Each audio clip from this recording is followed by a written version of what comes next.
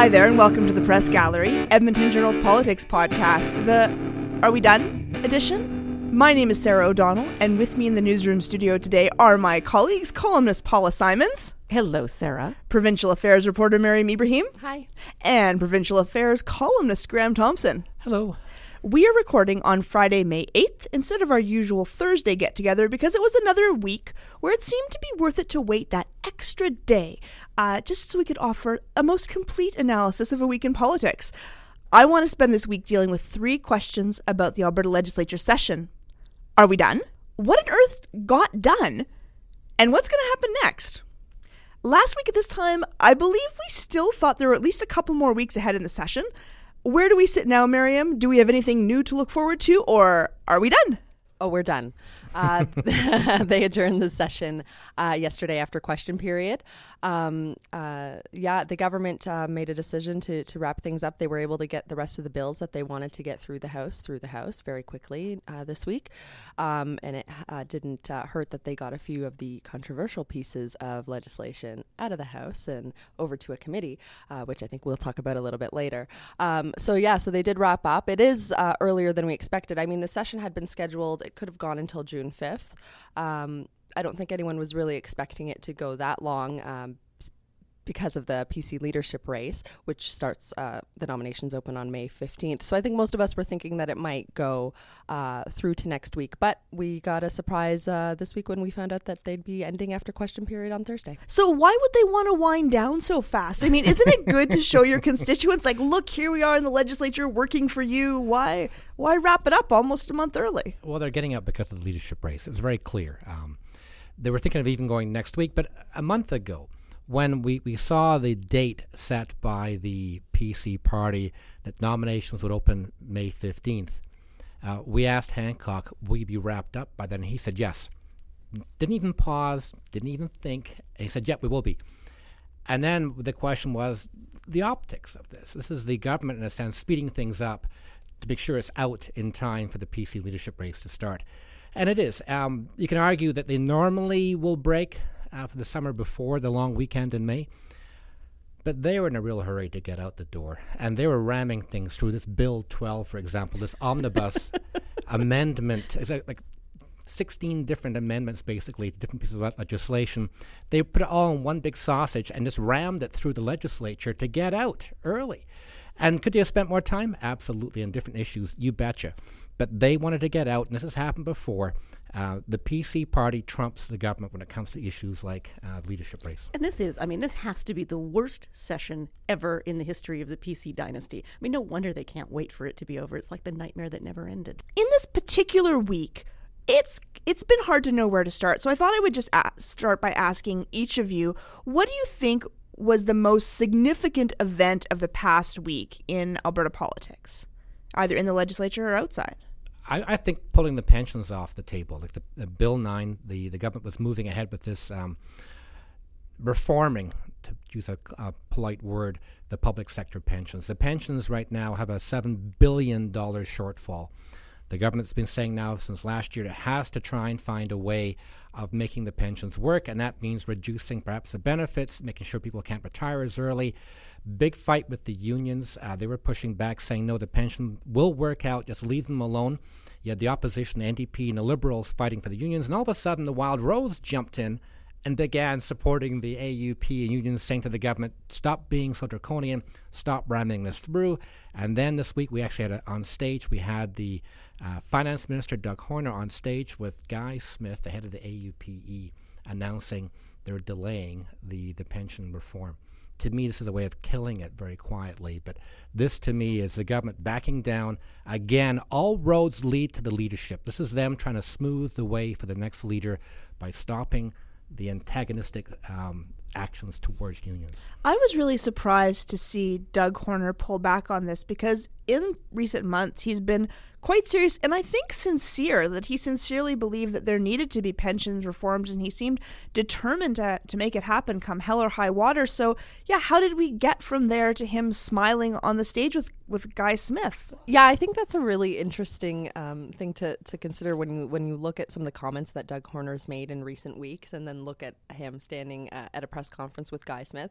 I will say, though, that he did sort of seem still very committed to reforming the pensions. Okay. He did still say that they do need to be, that there do need to be changes made, that this isn't an issue unique to Alberta, that this is something that has to, that's happening across the country, that sort of thing.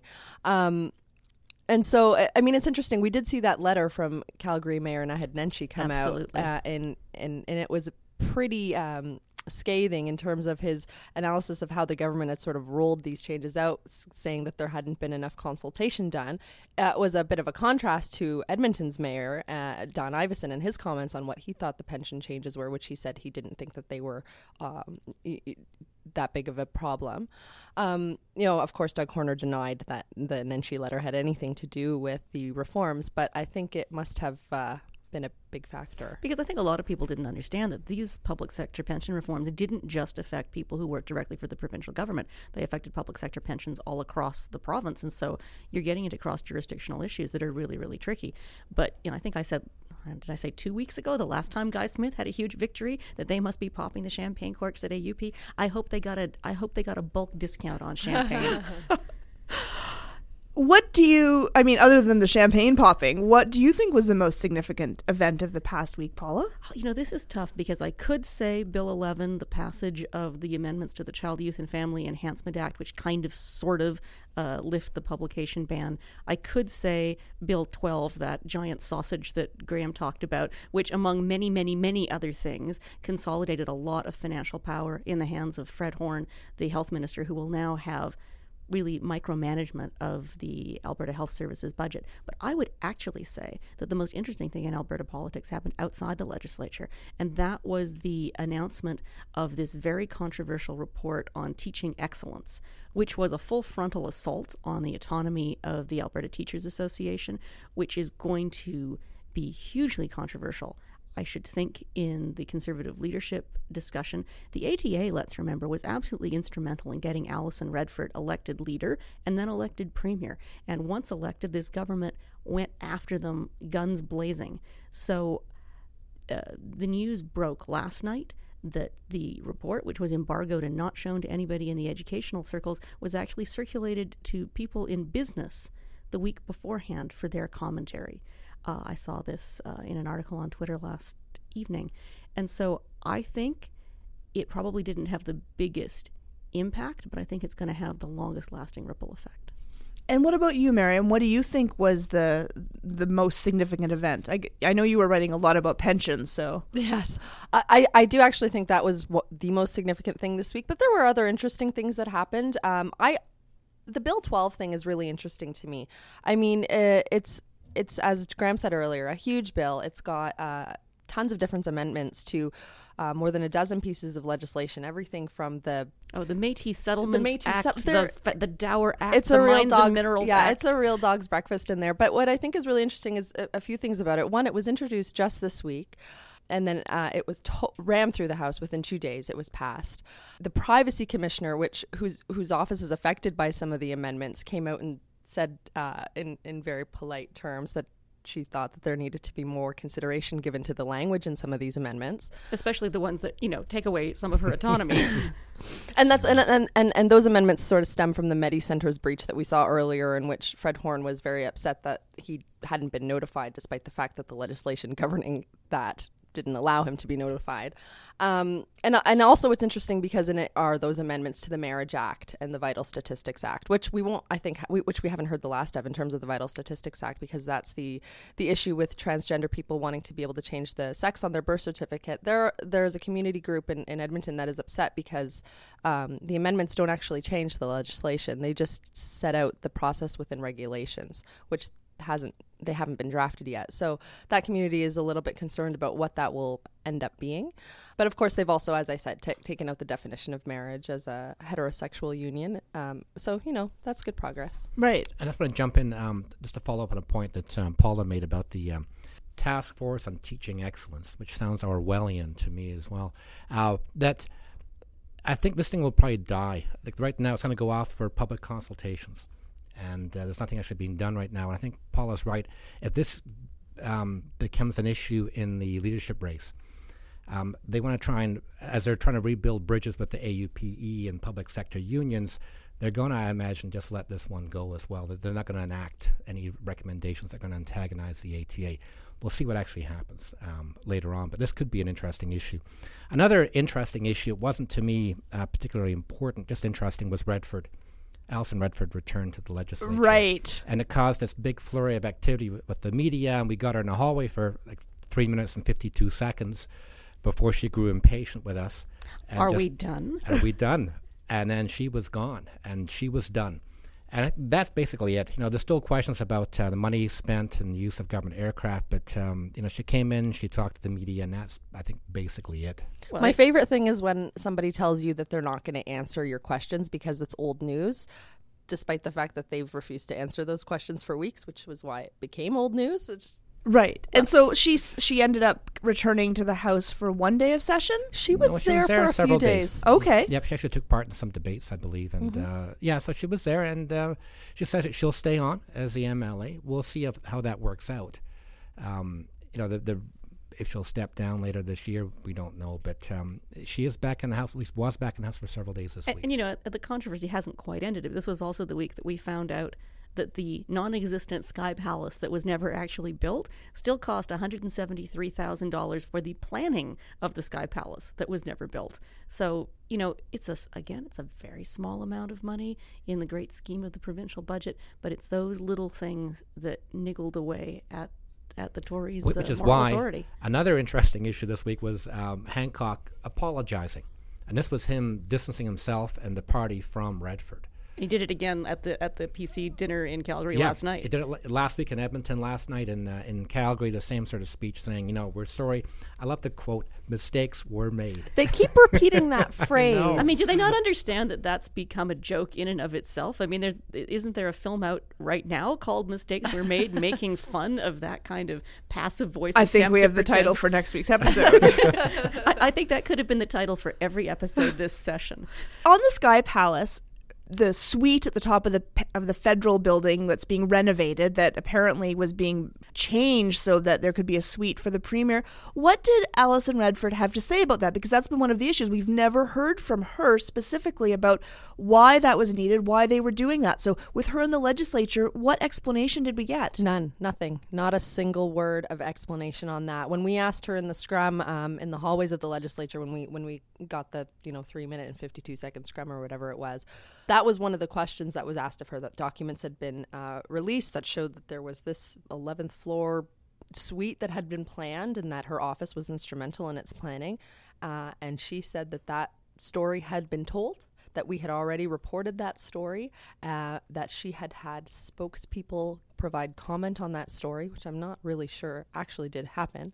And she said that she wasn't going to be adding anything more to it, which is, as I've said earlier, is a really convenient strategy to take when you refuse to answer something, saying that, it's weeks old now and you've already told it and I'm not going to add anything more to it. Well, it's old because we haven't been able to ask you questions about it, questions that you should answer. And now she's a backbencher.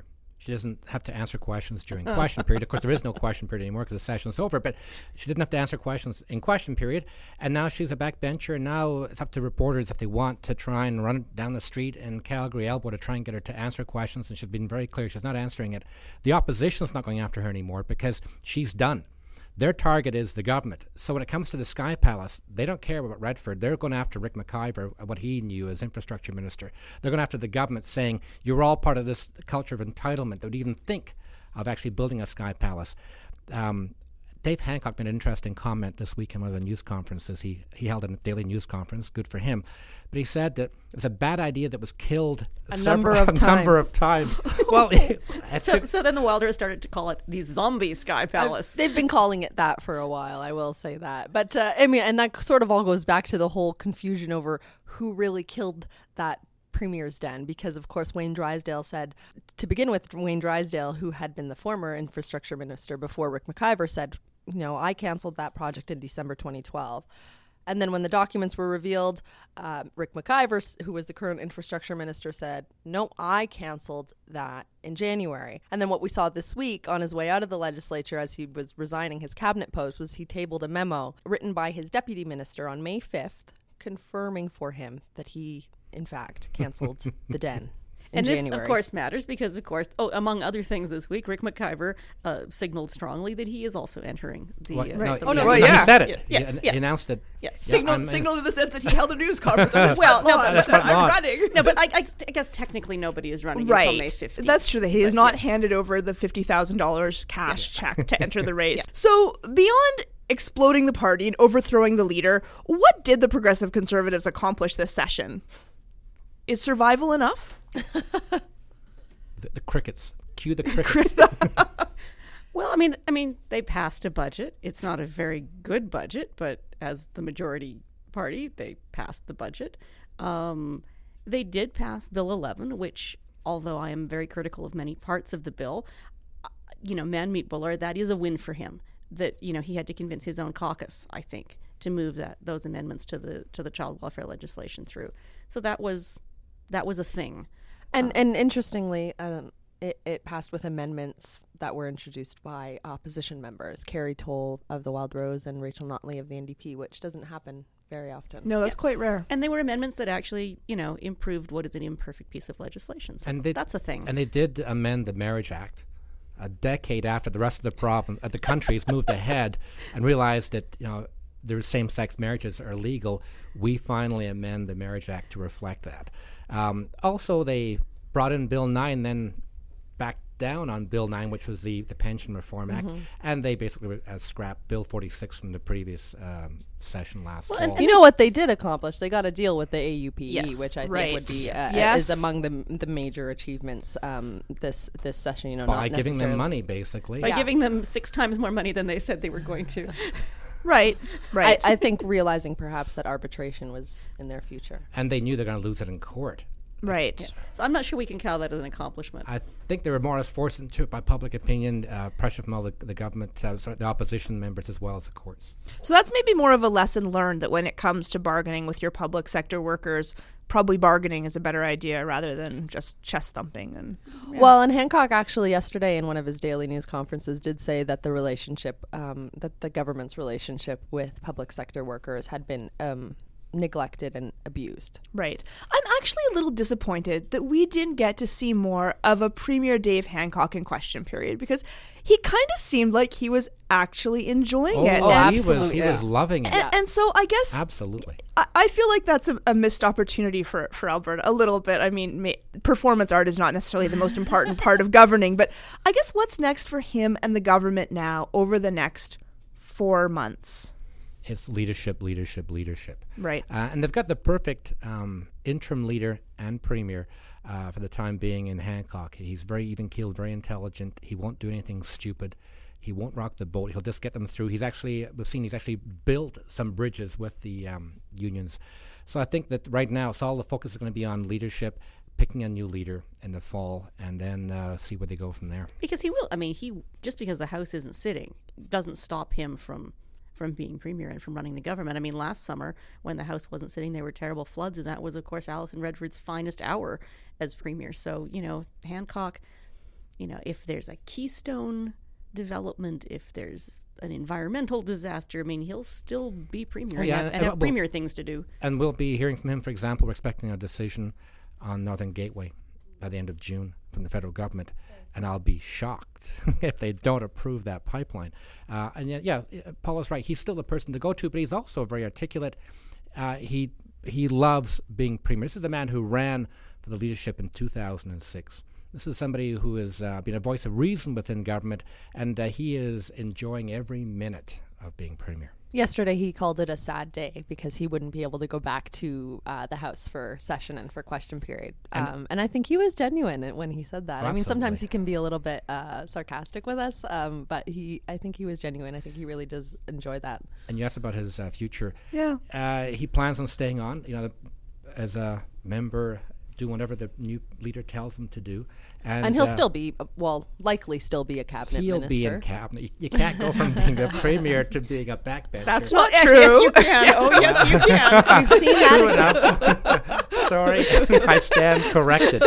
Maybe. But with someone like Redford, with Hancock, he's been in cabinet all the time, and he's very well respected, and no one's out to force him. Well, out of and he cabinet. still has his portfolio, advanced in education and innovation. And if he maintains that, of course. But also, the question is, will he run again? I think he plans on running again. Of course, the rumor is that he may step down to give a seat to somebody else who may not have a seat who's running for leadership. Yeah, and you could certainly see him on the bench at a future date. Yeah, I mean, I think in the courts? In yes. Okay. Yes. See, when I think of bench, I think of like the bad child bench outside the principal's office. No, I don't school. mean that. I don't mean that bench, and I don't mean the coach is going to bench him. I meant like in the Court of Queen's bench. Okay. All right. So, do we have anything new, or are we done?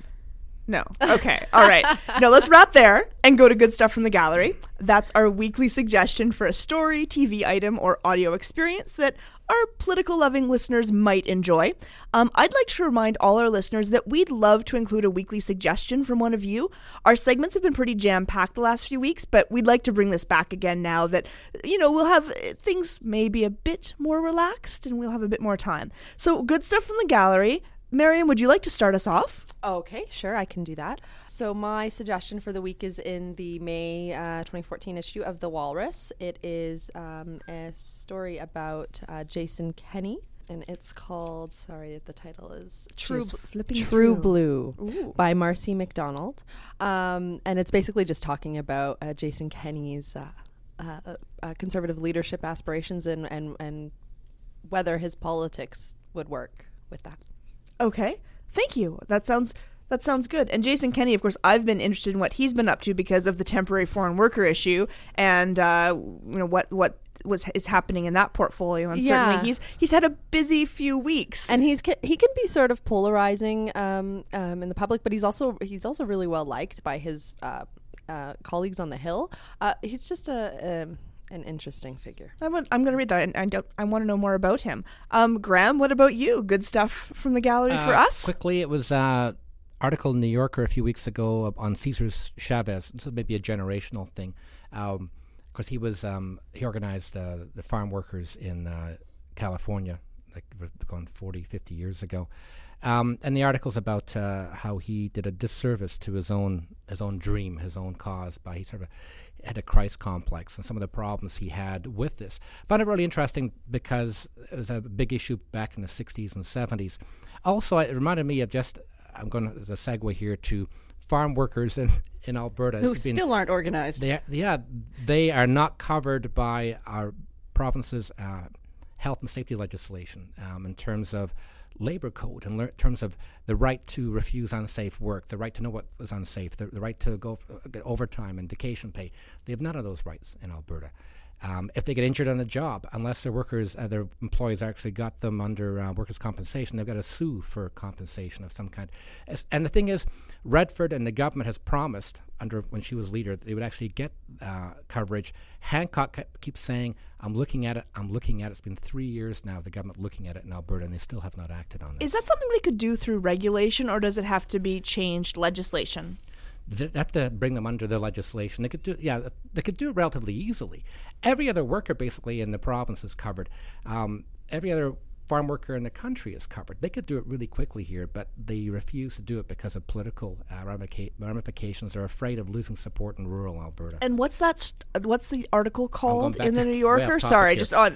It's called. It's on Cesar Chavez. It's by Nathan Heller. It's called Hunger Artist. Okay, we'll put a link to that up. For my good stuff from the gallery, I'm going to kind of recommend a topic more, but I will post a couple different links. I've been really interested to watch what's happening with the federal bill C-33. This was a bill that was supposed to revamp First Nations education. We know in Alberta that's really important. First Nations schools, on-reserve schools, are underfunded because they fall under the federal umbrella. A bundle of amendments changes had been proposed, but so controversial and such a divisive issue that we saw Assembly of First Nations leader Sean Atleo resign over this when it looked like he was going to lose the backing of his some of his colleagues over his support of this act. I'm really going to watch and see what happens with this. I think it's tragic in some ways that this has failed.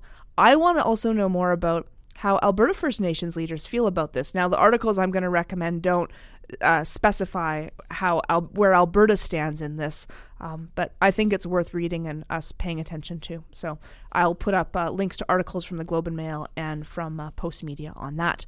Paula, what's your good stuff? Well, a couple of weeks ago, I first mentioned an American academic. She's a sociologist of technology and a media theorist named Zeynep Türkekci. She's originally from Turkey, and I had recommended a piece that she'd written about the impact of Twitter on politics. But I wanted to recommend another piece by her this week. It's in medium.com, and it's called #BringBackOurGirls and the Complexities of Attention. And it is absolutely the best essay I've seen on the complexities of the abduction by the Islamic fundamentalist Boko Haram of more than 200 Nigerian schoolgirls. It doesn't just look at the geopolitics of Islamic fundamentalism in Nigeria and the sort of soft simmer civil war that's been going on there for years, but it looks at what is the impact when a crisis far away in Nigeria becomes Twitter fodder here and a Facebook cause celeb, and what kind of post-colonial patronizing attitudes do we demonstrate when we try and simplify a really complicated issue as the Twitter cause of the moment, where everybody turns their Twitter avatar in response to this and asks the really difficult question: are we actually giving Boko Haram what they want, which is lots and lots of attention? With that, I can say we are done for this week, at least.